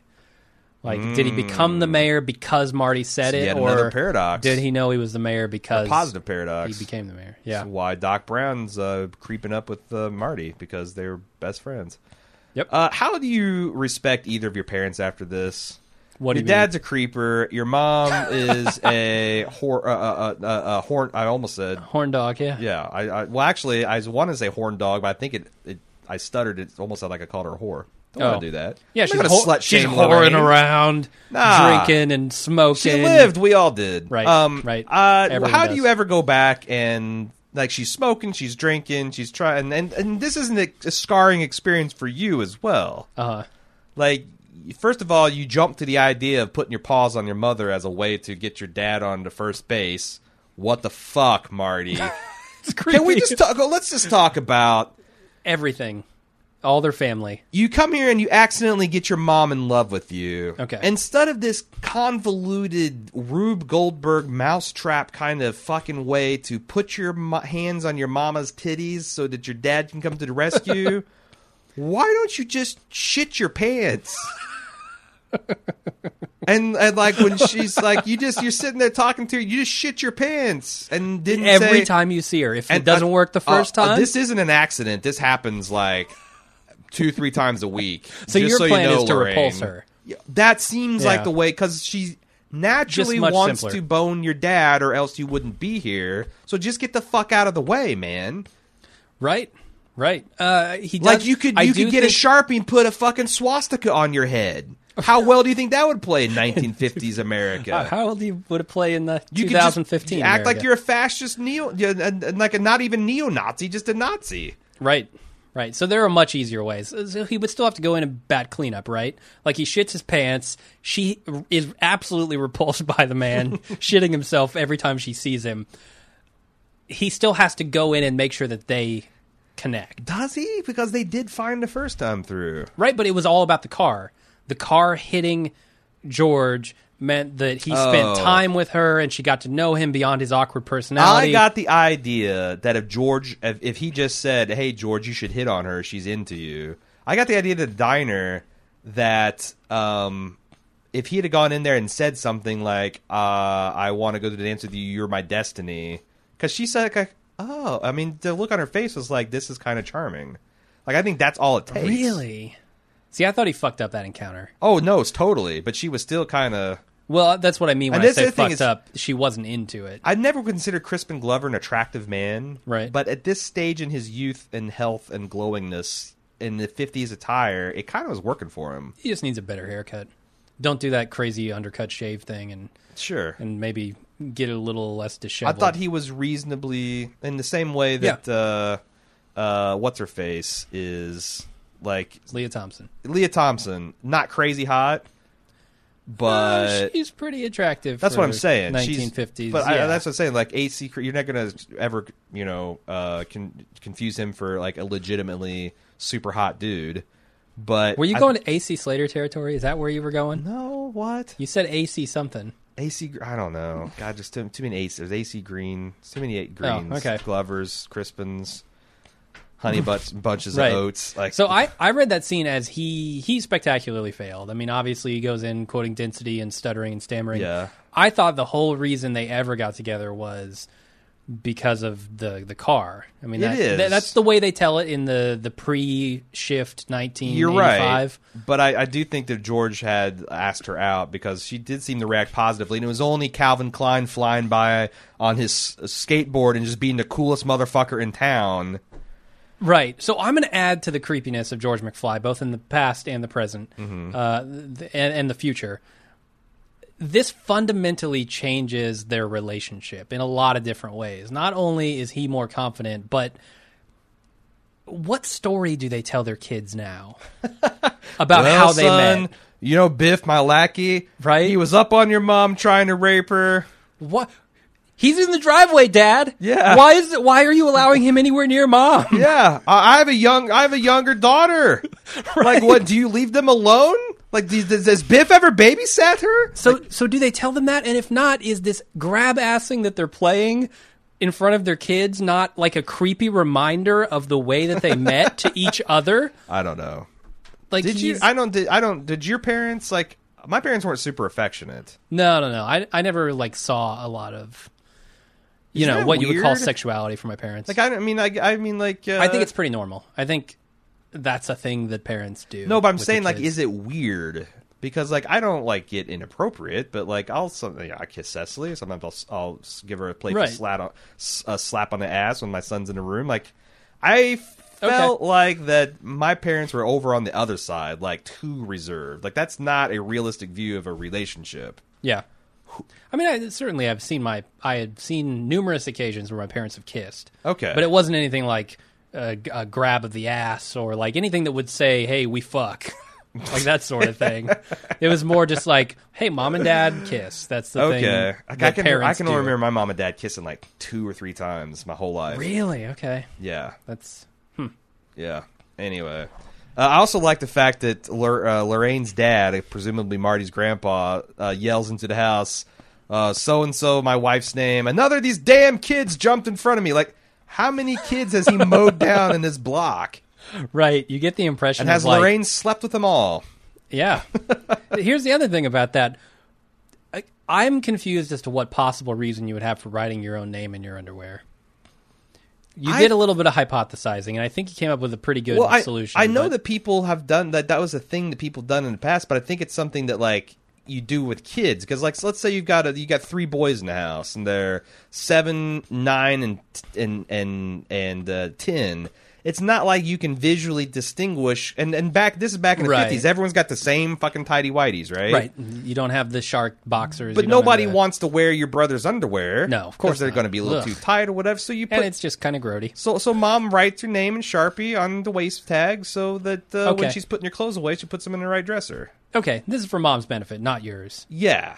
Because, well, it's, I mean, indirectly for yours. But I also think that maybe that was like, a part of military culture that got imported. Like, doesn't that make sense? Or, like... I don't... You get these GIs, and, like, how do they keep their underwear separate? That's presumably all going and getting laundered by some service. They're not doing it themselves, and they come to college, and they're living in dorms. Same thing. Like, you got to put your name in your underwear to keep it distinguished. Okay, that's fair. I just, you know... I guess that might have happened to me. I'm not sure. Because I have a brother who's 2 years younger. You know, I imagine our underwear was not dissimilar. I had a sister who was 5 years younger than me, and my brother's like 2 years younger. So, like, there was no mistaking your sister. I'd moved into boxers by the time. Right. I took the leap to boxers. Yeah. But your mom didn't keep. You ought to ask her sometime. Right. I can do that. Yeah. I was like, shit. No, maybe if I had a DeLorean. How did you keep our brother's underwear apart? When are you coming back to the Kingdom Hall? What? What if she said I didn't? I'd be like, fuck you, Mom. Because you guys were about the same. Like, maybe she didn't. Haven't you seen Back to the Future? I'm a product of my family. I love the reaction that Doc Brown has to the idea that Ronald Reagan is the president. And I'm thinking, like, if you go back into, like, 1990 and, like, say Trump wins the election this year. Oh, God. And you say, who's the president? Donald Trump. He's like, that billionaire, depending on what's decade, it'd be that billionaire asshole, that guy that just bankrupted his company, that guy that's on The Apprentice. Like, right. You would get roughly the same reaction. It would be insane to consider. Because if you go back 18 months ago and ask anybody on the street, Donald Trump's running for president and he's the front runner, nobody believes you. You're right. Nobody believes you. You're absolutely right. Here's the other thing. So we talked about Calvin. Say that, to be fair, you could say the same thing about Bernie Sanders. They'd go, who? So. Oh, sure. Yeah. But at least it wouldn't be an immediate no. Yeah. No, fuck you. Yeah, that's wrong. No. The guy with the hair? Yeah. No. So the other thing about Calvin Klein and his mother, how do these two people who were so irrevocably changed by this kid in 1955 not realize, oh my God, as Marty McFly grows to be like 12, 13, 15 years old, how do they not recognize him? as the man who changed their lives forever. Well, when Calvin Klein underwear becomes a thing, how do you not put two and two together? Right. Like, there'd be, like, I don't know. This would all be very memorable for them, yes? Yes. Like, we met at this dance, this crazy guy who got us together in the first place and tried to rape me. Yeah. Because, or no, No, wait, well, I tried to rape I him. tried to rape. Yeah. On the night where you saved me from getting raped, played this crazy Johnny B. Good thing that went off the fucking rails. Yeah. It was insane. Uh-huh. You would remember Calvin Klein. Totally. So and how it's does- your own how- son? Like, you look just like... As he ages, you would get progressively more creeped out. Yeah. I think so. I Because it's would not like remember it. Lorraine was 7. She was 18. Right. Like, I would Right. definitely remember someone that I tried... I don't know. Yeah, it's a little bit of a plot hole.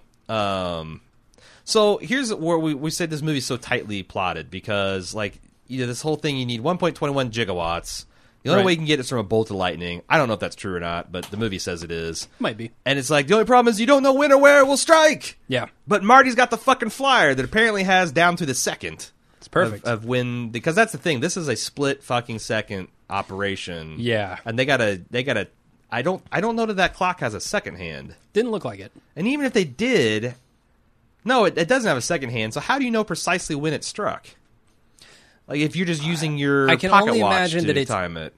I can only imagine it's in that article that the flyer So has the actual seconds. The even thing though, froze at such and however many revolutions of Right. the gears, we were able to determine that it was precisely at. Okay. yeah, and like maybe they figured out after the fact, wrote it in the article, and now How Marty does Doc has Brown that know, info. though? Well, Marty would have that flyer. Oh, I guess he would watch to see when the minute hand well, I mean, actually they can advances. calculate seconds in 1955. Yeah, but I'm saying, how do you know that your clock is the same as the clock tower? Synchronized clocks. You watch for the clock to change. As soon as the hand goes, But you that's what I hit think. your Those big clocks, stopwatch. I don't think the hand like clicks over. Oh, Like, it doesn't. I think it's like it it's, gradually moves.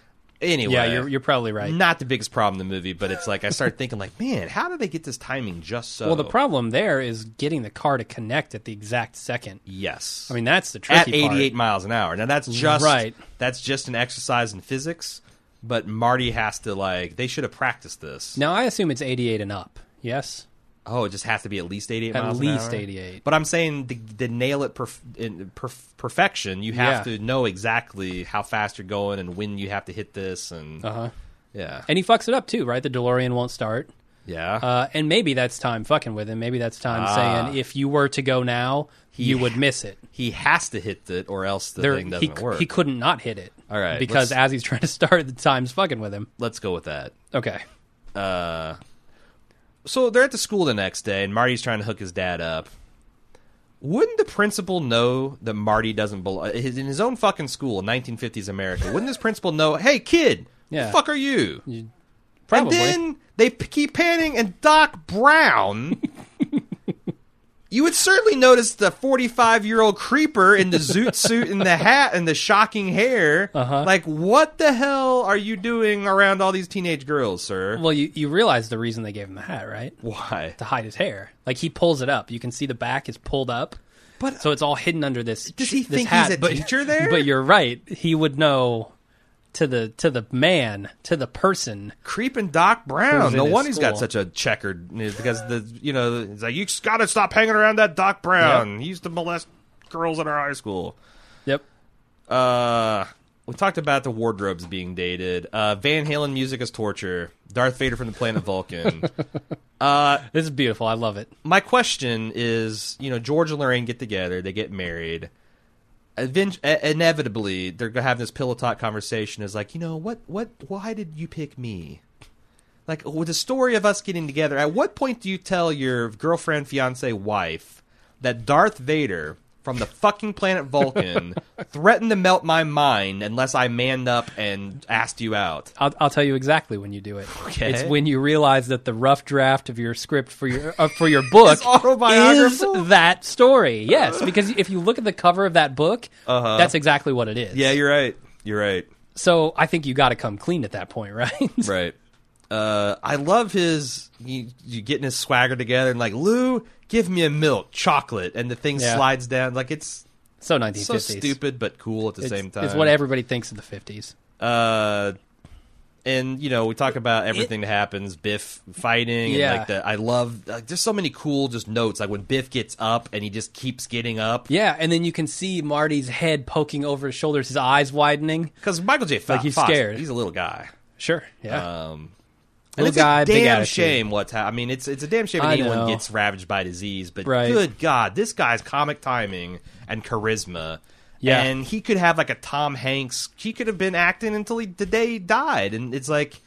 And when you say acting, not just bit roles, like leading star, man. major Yeah. star. Yeah. And I read an interview because he did this thing with was it Conan, where he did the Back to the Future, one of the big, maybe it's Jimmy, not Fallon, but was the it when other the guy. shoes came out?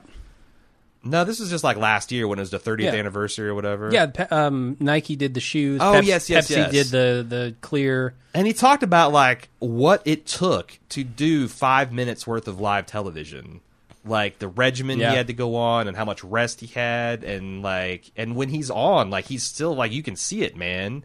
But Yeah. like, God damn, It's what still a shame. Michael J. Fox. The thing that really gets me about it is when I look at him and what the disease has done to him, and I look at this movie where I know he's going up on that stage and he's playing Johnny Be Good. Yes. Like, make no mistake, he was up there playing that Shredding song. the guitar. And then I look at him in his office where he's surrounded by his guitars and his awards, and like, can he do that anymore? Yeah. Like, what? I mean, that's taken everything that he loves, right? Like Yeah. his acting, his ability to play guitar, like. I would imagine that, like, at this point, like as a guitar his- player, that really Yeah. that gets to me because like, Yeah. ugh, And it was amazing at how long he was able to work those like tics and spasms into his kind of shtick. yeah. Like I you go to forget what was Spin the City. Yeah, that's what I was going to say. love where that show. Yeah, a lot of that performance is him managing his illness. and then even in like Scrubs, when he comes Yeah, back and does yeah, his yeah. guest role, and he Yeah. has to shit on the roof because he literally can't use anybody's bathroom. Yep. It's a different illness, but it's the same yeah. kind of character thing. Hell of a guy. Yeah. It's a damn shame. No, it's real sad. And again, we talk about like his mom. He falls in love with her son, but to be fair, everything he does in the scene with the skateboards, and he wrecks Biff into a truck full of shit, total panty dropper. You don't think about how badass it is, but I mean, he's essentially inventing skateboarding. He's inventing skateboarding. He's He's taking down the A1 bully in school. delivering justice. Yeah, And he's wearing purple underwear while he does it. Yeah, no, it's amazing. I can't blame her. I love how the scale model of the clock tower, like Doc Brown goes the bananas. He would He have does. invented Time Machine 15 years ago if he'd stopped doing scale models to this degree. And I love that he apologizes for how crude how it is. crude, yes, that's the Yeah. thing that really sells the joke. But then it And catches then Michael on J. fire. Fox just like, it's good. Yeah. good. And then the thing just wrecks, catches on fire, catches a whole thing of greasy rags on fire, almost burns down the garage. Yep. It's so fucking good. Like, what's the point of that? No real point. There was no Doc point just to it. loves, I mean, that's I Doc. know. He It's loves great. to demonstrate his ideas. It's great. He wants people to understand what he's doing. There's the plot point about Doc refusing to listen about the future, Yeah. and they never really explain why he reversed his decision. At the end, he's like, "I just figured, what the hell." I love that explanation. Like That Doc's seems just like a drunk one person. night, and he's Yeah. like, "You know what? I'm curious. Maybe it'll destroy the universe, but fuck it." That feels like a real person Feels to like me. a Doc Brown thing. Sure. Yeah. How often would bribe? Because that's Doc Brown. Eventually, a cop comes to hassle him about this experiment that he's running, and he makes it go away by bribing the cop. Yep. How often does bribing a police officer in 1950s in small town in America work? Like, if it is $5,000, maybe, but if it's a $20 bill, I think this guy's like, "What do you think I am? Fuck you." Yeah. Or maybe I'm totally underestimating how corrupt small town American cops are. They're Well, here's the thing. How often does it have not to that work? kind of corrupt. How often does it have to work to make it worth it? Because like the one time it doesn't work, You're in jail. You're going to jail for bribery. Sure. And also, Marty's not going back to the future. Yeah, Right. fuck This him. may be a bad time to try it, But or you maybe also he's don't- done the risk calculation and it works so many times out of 100 that he I knows. don't know. You don't have a he takes a permit, so what are chance. you going to do? But, Right. Bonk him over the head with a flashlight yeah. and stuff him in the DeLorean. You mentioned that, like, I've not ever gotten the fact that this guy's Marvin Berry, who's actually supposedly the cousin of Chuck Berry. Yeah. And that he, this in style fact, of music. Marty McFly comes back with a Chuck Berry song to teach Chuck Berry how to be Chuck Berry. It's beautiful. It's a lot of Chuck Berry. And I love this scene. It doesn't serve any purpose in the film whatsoever. All it does is literally just... It's a musical number. No, right? It's a payoff to his I'm afraid to perform in front of people. Like his father, okay, all right. Dealing with his father has given him the confidence that his father didn't lack. It's that's like, fair. Yeah. So it's, I mean, that's like saying that him fucking around in the town, bumming rides, hitchhiking rides on a skateboard was no purpose. Not set up the next scene. Right. I guess it does do that. I never put two and two together on that one. But I love that scene. I missed Marvin Berry, so. It's just, as a guy who likes to play guitar, wouldn't call myself a guitarist, but that scene's awesome.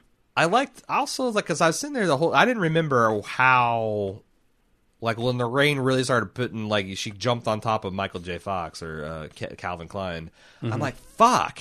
Because I forgot exactly, like, does Biff just come? But she, like, stops and says it's like kissing my brother. I thought that was kind of cool. Yeah. There's some weird time thing going on here, or just like if you like there's so not a connection between them that, or the different kind of connection, right? Because I don't know, I've read all these weird twin things where like there's this particular type of effect where if you're not even related to someone, like say you and a girl are raised together from the age of 1, you will find yourselves repulsive, regardless of how attractive, because that's like something that's essentially a discouragement from inbreeding, from incest. It's like a built-in evolutionary thing. But if you take twins and separate them, and they just meet as adults without knowing that they're brothers and sisters, apparently they find each other crazy attractive, because the other overriding thing is you like things that are similar to yourself. Sure, yeah. Like, presumably the female version of you would be the hottest thing ever to you. Makes sense. I don't see it. I would prefer it without the beard, but well, whatever. You know, you can be a feminist, or you can be feminine and rock a beard. Can you? I think. I've never seen a feminine beard sporter. What's that one, the Muslim girl that was doing it? Maybe she's Indian. I don't know. I have no idea. Her boyfriend is super into it. Maybe it's because she looks just like him, only with boobs. I would say you could be female, maybe not feminine with a beard. Okay. I mean, that's not a feminine quality, yes? Just not going to walk into that landmine field. Okay. I'm intentionally tiptoeing, and you're just like fucking going for it. I'm going to plow ahead like Biff. I'm getting all the signs that I shouldn't. I'm going to keep going. There's a lot of like, the movie's surprisingly not offensive. Yeah.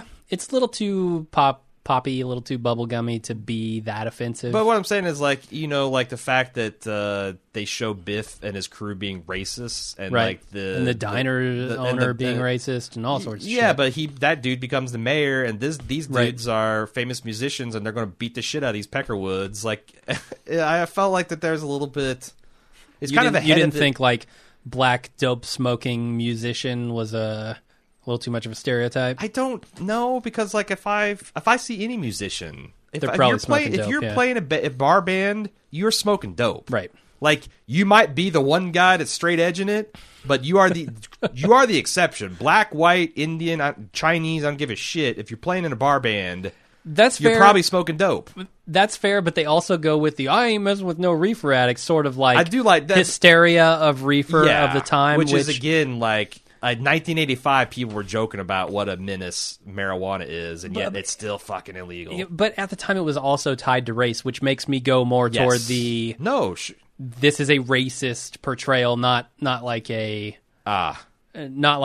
just musicians smoking reefer. So yeah, if you take it a step further, you realize that like many things, the anti-drug laws were mostly racist in the way they were constructed. Yeah, totally. That's why alcohol is okay. Because white people like that. Tobacco's okay. And opium? Now white people start... Opium's what those Chinese people are smoking on the rail, and marijuana is what those Mexicans are bringing. Yeah. And now that white people have started to like weed, guess here we what? come. It's legalization, coming back around. baby. I don't know if it's going to be now or 16 years in the future, but it's coming. It sucks. It's bullshit. It's real. What are you going to say? Yeah. Read Freakonomics, people. And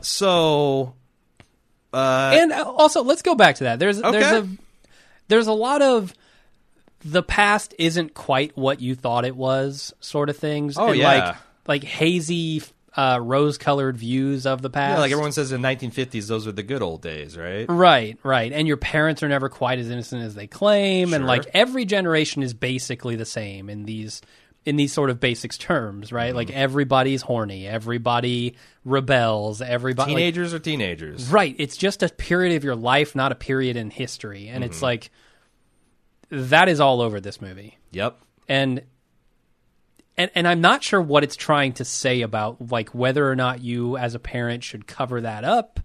Like, I don't think it's is that it smart. Is it right? But I'm you're reading free too to much read- into no, it. no, God please, damn it! Please read too much into it. Right? I don't know. What do you think the movie? So aside from, I guess, what you think the movie is actually saying, do you think there's a message in there? Because they I don't play around know, with man, a lot because with that there's- idea. There's these things that plug into like did Goonies set out to be this classic coming of age tale, or was it just like don't know. this romp adventure that they thought would be entertaining to kids, and it just happened to hit upon his magic formula? Yeah. Like some of these things, like the things you're talking about, I feel like are emergent qualities of the filmmaking process, not necessarily things that they baked into the movie. Yeah, it's interesting because I do feel like with this movie being so tightly scripted, and it being obvious in its scripting, after the fact, I feel like that is kind of baked into this movie in a lot of ways. But then again, emergent properties are inherently in any kind of complicated system, and this movie, as you say, is tightly plotted and it's got a lot going on. So yeah, I feel like if you look at Office Space, right, that's a movie that I don't feel like was crafted specifically to appeal to a generation of, disenfranchised employees, right? It turned out to be that, and that's just because that's how Mike Judge felt. yeah, He set out to make a movie that reflected his experience with office Sure. work, and boom, that's what you get. okay, And then the public latched onto it. Whereas I feel like when I look at Spielberg's work, his stuff is always so tightly crafted, and so obviously crafted, and not in a bad way. Just you can see the maker at work there, that I don't know if I ascribe it to just chance. I feel like there's more at play there with a Steven Spielberg guy. okay. But that's just how I view it. So Michael J. Fox's photograph is disappearing, and there's a terribly composited photo of his hand disappearing as he's trying to play guitar. Oh, God. It's a nightmare, He yeah. disappears. What the fuck happens? Does the guitar literally like clatter to the floor, and people are like, "What the fuck? A man just disappeared." Or are they like, what the fuck? A man is dead on the floor here. Like, does he die? Or is it something like where the time just fixes itself, where like he never existed and the guy didn't injure his hand because he wasn't, and he just instantly, starts playing. I mean, I don't know. It doesn't seem like time will work that way. It doesn't seem like time is self-correcting here, right? Yeah. Although maybe it is to a degree. Maybe it's more difficult. So that's interesting. Like, Marty McFly goes back to the past and he accidentally gets hit by this car, which causes this chain of events in which his parents may never exist. Right. That's accidental, and it is a major shift in the timeline, right? All of his best efforts are just barely, at the end of the day, able to scrape by a victory for his desired timeline. Does it say anything about how difficult it is to direct time, like direct a stream of events versus happenstance just totally fucking things over? Well, it makes me think of like Is time let's say- actively working against him, and is he resisting it, or is it... Well, I don't know because I'm anthropomorphizing time a little bit. Yeah, but this is making me think of like let's say Marty misses his because he kind of fucks around. He plays this song he shouldn't. You're right. Then Doc says you're late, and not only did he do that, but he changed his clothes because I'm not going back in that zoot suit. Like, You're right. Yeah. So yeah. let's say he misses his boat. He's got this picture of himself, and he's living his life in 1955's America. And let's say that George pisses Lorraine off one night, like you do. Does he start disappearing again? Like does he only solidify Right. when he puts the P in the V for the third time and makes Marty McFly? Like, It's a good question. you know what I'm saying? Like every time their relationship takes a bad turn, does he start? Oh God, I gotta go give my old man a pep talk. Like, Right, there's some like degree Yeah. of fucked that the timeline Sure. is that he directly feels. And it implies that he has set in motion a timeline that is absolutely perfect, right? That they never argue, that they never have a fight. This is like which again would have made a lot of different that they changes. Don't split up in the future before he's born. Like they didn't travel, they didn't go to different states. Like this prosperity and confidence only resulted in slightly better furniture and clothes, right, and cars. Yeah, it's interesting, and a better town too. Like I think his town is not nearly as shitty. Yes, when he comes back to it. Yeah, because I feel like that. Like the clock tower is spared. Yeah. Yes, it was. No, it wasn't. I thought it was. I thought when they got back that it was actually working. Shit. Now I feel. I'm not sure, but I took it do for know granted that the town that is cleaned up, right? Like I took it for granted that the town was. And that was systemic or endemic of the town. Like it was broken down and needing repair, and now that never happened to it. But I could be wrong. But it does get struck by lightning, right? They just don't repair it. Yes, because they didn't have money, and maybe that depressed the town, and who knows the fuck, you know what? Right, and how? Like, I wonder. So we talked about while we were watching this, like, what does George McFly do for a living? This is his first book. He clearly didn't make his money off of book deals, right? Maybe he made it off of writing short stories or some other like screenwriting, and this is his first quote unquote novel. Yeah. Is he some bigwig in the town? Because apparently Marty's actions have changed not only his family but the town as a whole. Is that caused by something that George McFly does? McFly was elected as class president, as suggested by one of his students. He then went on to a successful career of politics, and he headed off the disastrous reforms that Mayor Goldie Goldberg instituted that just ran the city into the ground. Like, all right. So Goldie was a shitty mayor. He was. He just wanted to solve everything with a mop and a broom. You can't do and that. After he said he was going to clean up the town, he fucking didn't. No. Although, do we know, is he mayor in the future? In the shifted version of the present? I don't know that they ever... okay. It's probably on a sign somewhere. I was going to say, there might be a re-elect. Yeah. So I don't know. George McFly must be some type of community official, I would imagine. He's a pillar of the community. Changing the community, yeah. Pillar. That's what you're looking for. Okay, so I'm trying to think about man, the whole sequence of Doc with his fucking wire. That was the most stressful thing I've ever sat through as a kid. Oh God, yeah. He's just one damn thing after another, and he finally gets he almost falls off the clock. The thing's dangling by his fucking pant leg. Mm-hmm. He's doing all this acrobatics. He finally gets it plugged in, and then the thing at the bottom unplugs. I'm like, Jesus. Yep. And then he has to slide down, getting the worst. Gives burns. himself third-degree burns on his palms. Like those gloves. That's a nice touch of realism. Those gloves were literally smoking. I'm surprised he actually could invent a time machine with his useless hands. Sure. 30 years in the future. I think that's it. Like that's pretty much. I've wrung all of the observations I had out of this movie, and we've talked about time travel and the science fiction of it, and it's an hour and 48 minutes in this podcast. Let me make a quick recommendation for people looking for maybe time travel movies that hang together a little bit better than this one. Mm-hmm. There's a movie called Primer. This movie I've talked about it. People in the forums have talked about it. Everybody who I've commissioned. seen. Right? It is commissioned, yeah. It's going to be coming up weeks from now. Weeks and weeks and weeks. So if you want to get on board. Yeah, go check out Primer. It's a very low budget. I heard it was made for $7,000. It's like, what, 60 minutes long?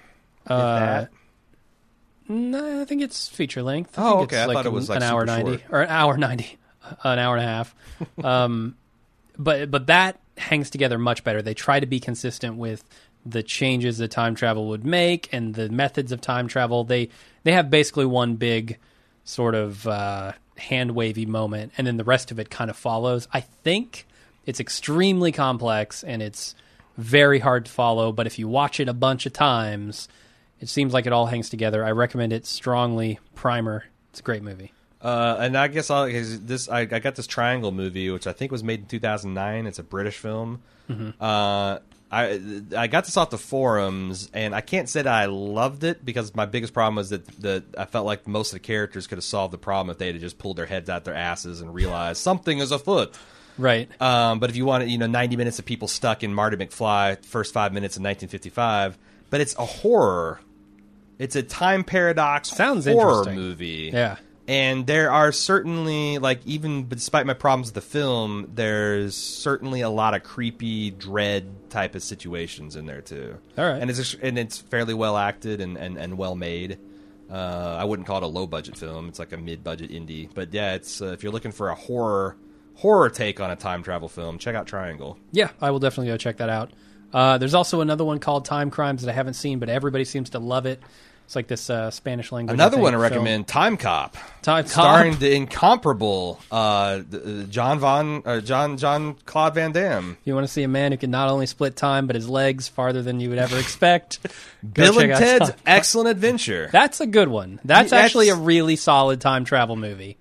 Am I correct? I wouldn't mind taking a poke at that as a podcast because get on the shop and I commission it, remember Aaron. really well. I might pay me $150. I remember really liking that, but I haven't seen it in over 20 years. And, and does it hold together? I think it does. Because I remember at the time thinking the Bogus Adventures or Bogus Journey, the Bogus Journey sucked. Yeah, I think that's general consensus. And that's that was a contemporary 13-year-old Aaron saying this movie was not nearly as good as the first one. I also heartily recommend All Good Things, Star Trek: The Next Generation's series finale 2-parter. We're just going to name every time travel thing. All the good ones. I recommend the episode of Brave Star, where Sheriff Bravestar goes back and interfaces with Sherlock Holmes, a fictional character. I recommend Quantum Leap. It's also an excellent time I recommend travel. Sliders. Yep. All right, let's get the hell out of here. Thank you, Alafia. Yes. For...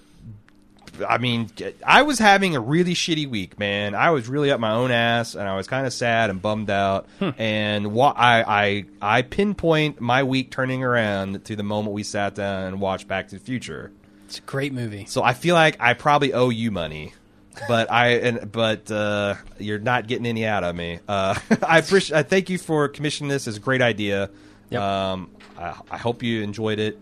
If you would like to commission your own podcast and have us talk about your favorite movie, good, bad, or ugly, you can go to baldmove.com/shop and click on the big cinema wheel film roll looking thing, and there's a bunch of community selections where you can pool your money with other Bald Move fans to get some popular projects done, or you can go for the brass ring and do your own passion project like Alafia and see what we make of it. It's a high risk, high reward kind of thing. Any idea what the next one coming up is? I have it here. It's the man who shot Jack Palance. Liberty Valance. Yeah. We're gonna see how that one goes. It's an older movie, and we'll be back. I guess next week with that. I'm expecting to love it because it's a Western, which is cool. It's John Wayne, which is cool. Yeah, and I do like the genre, even though I haven't seen a ton of the genre. And I know John Wayne is pretty good as far as Westerns go. Yeah, but I don't know his acting style. It's different. Yeah, I can see you having a problem with it. I might. Just know that doesn't mean I hate the movie. All right. It's just different. So yeah, we'll see you guys for that one in about a week. And until then, I'm Jim. I'm Aaron. See ya.